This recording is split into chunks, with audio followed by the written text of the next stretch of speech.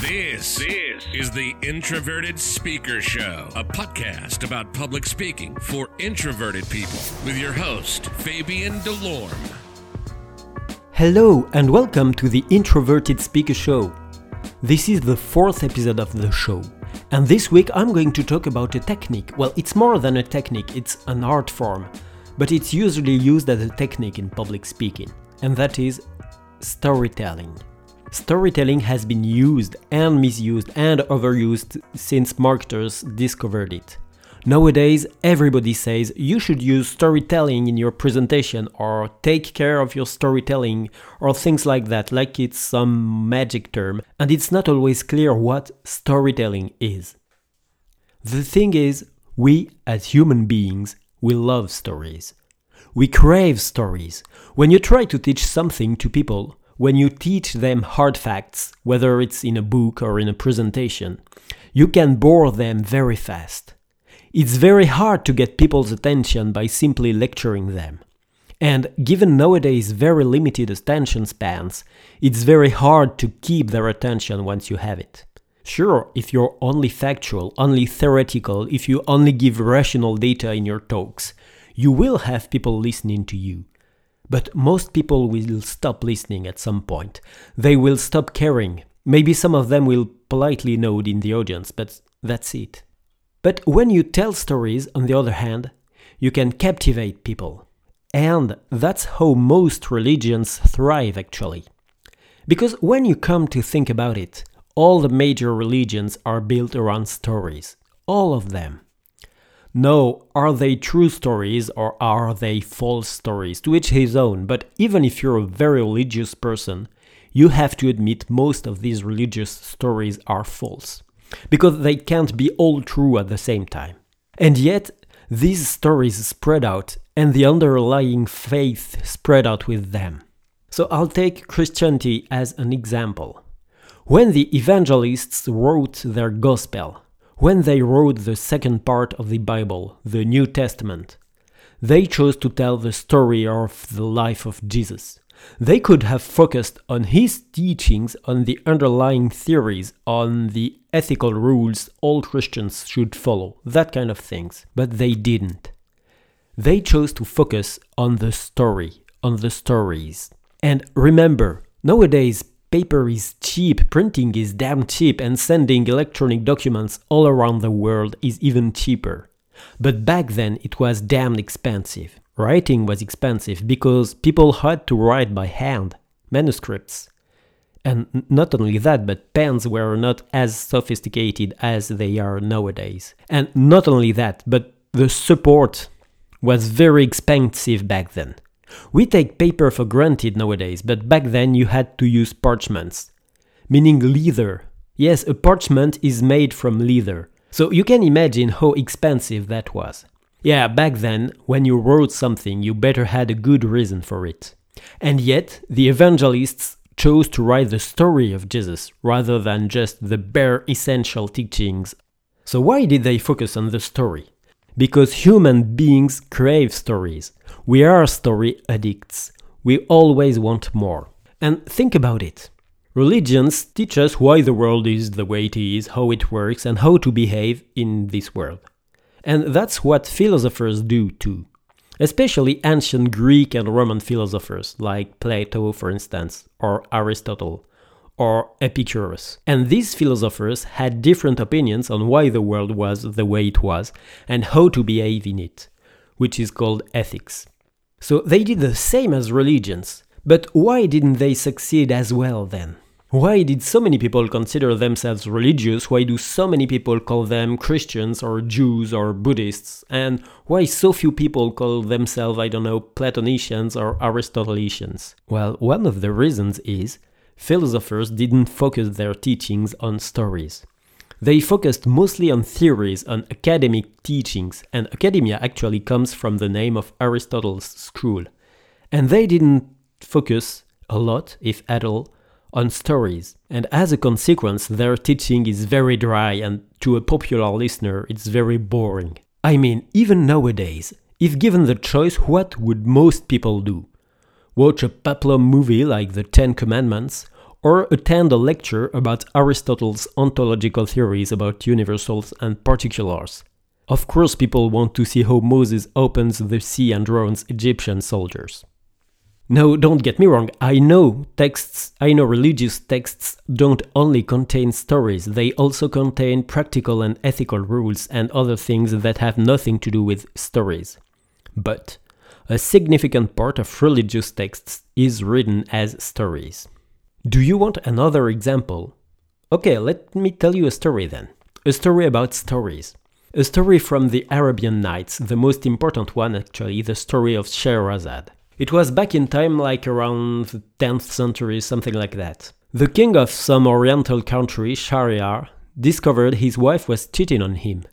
And he got a little pissed off by that. So he got his wife beheaded, her lover beheaded too, and he decided he would never be cheated by a woman anymore. So he decided every day he would marry a virgin, spend the night with her, and get her beheaded in the morning. That way, she wouldn't cheat on him ever. Kind of bit of an overreaction, if you ask me, but that's the way it was. And there was a problem with his strategy, because very fast the kingdom was running out of virgin women who wanted to marry the king, surprisingly. And that's the moment when Scheherazade, who was a young woman, decided to marry him. But she wasn't crazy. She had a stratagem. In the middle of the night, her young sister, who was a servant, awoke her and asked her, "Hey Scheherazade, since you're such a great storyteller and you're going to die tomorrow, I won't hear you tell me stories anymore. So please tell me one more time the story of the old man and the jinn, you know." And Scheherazade started telling the story.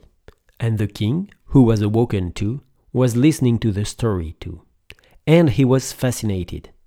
Until all of a sudden, at the moment in the story when the jinn was about to kill the old man, Scheherazade said, "Oh, but look, it's the sunset already. I have to stop now. Sorry, little sister, I can't tell you the end of the story." Yeah, because you see, back then, stories were a nighttime thing only. You couldn't tell stories during daytime. And it was daytime, and she was going to be beheaded, so the king would never know the end of the story. And he was really disappointed, but he couldn't tell it. So he went like, "Oh, okay. I won't get you killed today. Let's make an exception. I'll keep you with me one more day. So you can tell the end of the story to your little sister tomorrow. Yeah, I'm no monster." And the second night, she told the end of the story. And her sister asked her, "Oh, and the story about the 3 apples. Could you tell me the story about the 3 apples, please? I loved it." And Scheherazade started telling the story, and she was interrupted in the middle of the night, in the middle of the story by the sunset. And the king was pissed off again, and he gave her one more day, one more night. And so on and so forth, until after several years of storytelling, the king decided not to get Scheherazade killed, and they lived happily ever after. Yep, Scheherazade invented the concept of cliffhanger. And that's the power of stories. They keep an audience interested. It's very hard actually to bore people with a story, unless you deliver it poorly, obviously. But stories are not pure entertainment, as I just said a few minutes ago. They are at the core of very serious stuff like religions, after all. You can give a message or teach something through a story. But how does it work? Why do we find stories so fascinating? There's an explanation, a scientific explanation. I can't link you to the study because I read about it a while ago, but I'll tell you what I remember of it. You see, when you are given a lecture, when you are told cold facts, raw data, that kind of things, only the most superficial areas of your brain are activated.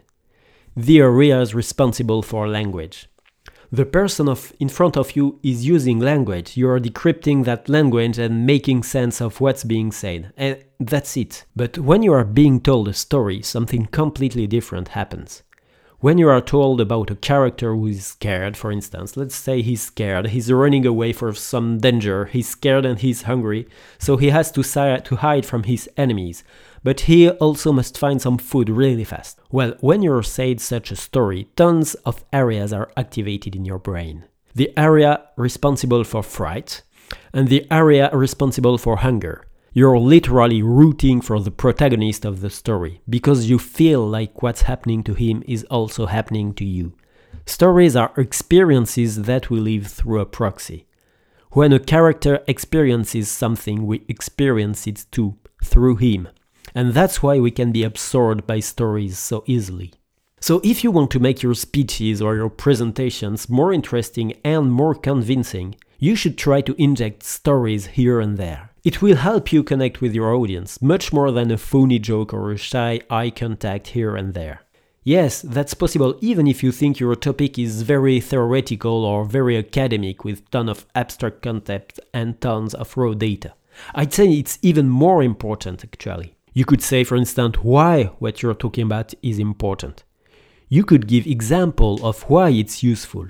Either real-life examples or parables. You know, parables are made-up stories that explain why you should behave in a certain way. Or you could even structure your talk as a story, that's possible too. And that's something I talk about in one of my courses that you can find on www.theintrovertedspeaker.com. Anyway, there's a lot to say about storytelling in public speaking, much more than I can say in a podcast or even in several podcasts, and I'll probably make a whole course on this topic someday. But you don't have to wait for it to insert stories, parables or anecdotes in your next talk. Yes, even if you have very little technique in storytelling, even if you never did it, just give it a try, you'll be surprised. And that's it for today. That's the end of that episode of the Introverted Speaker Show. I hope you enjoyed it. Don't forget to register to get the next episodes. And if you want to talk with me about this episode by email, or if you want to subscribe to my newsletter and get daily email tips about public speaking and introversion, just go to my website www.theintrovertedspeaker.com. Okay, thanks for listening and see you next time. Bye!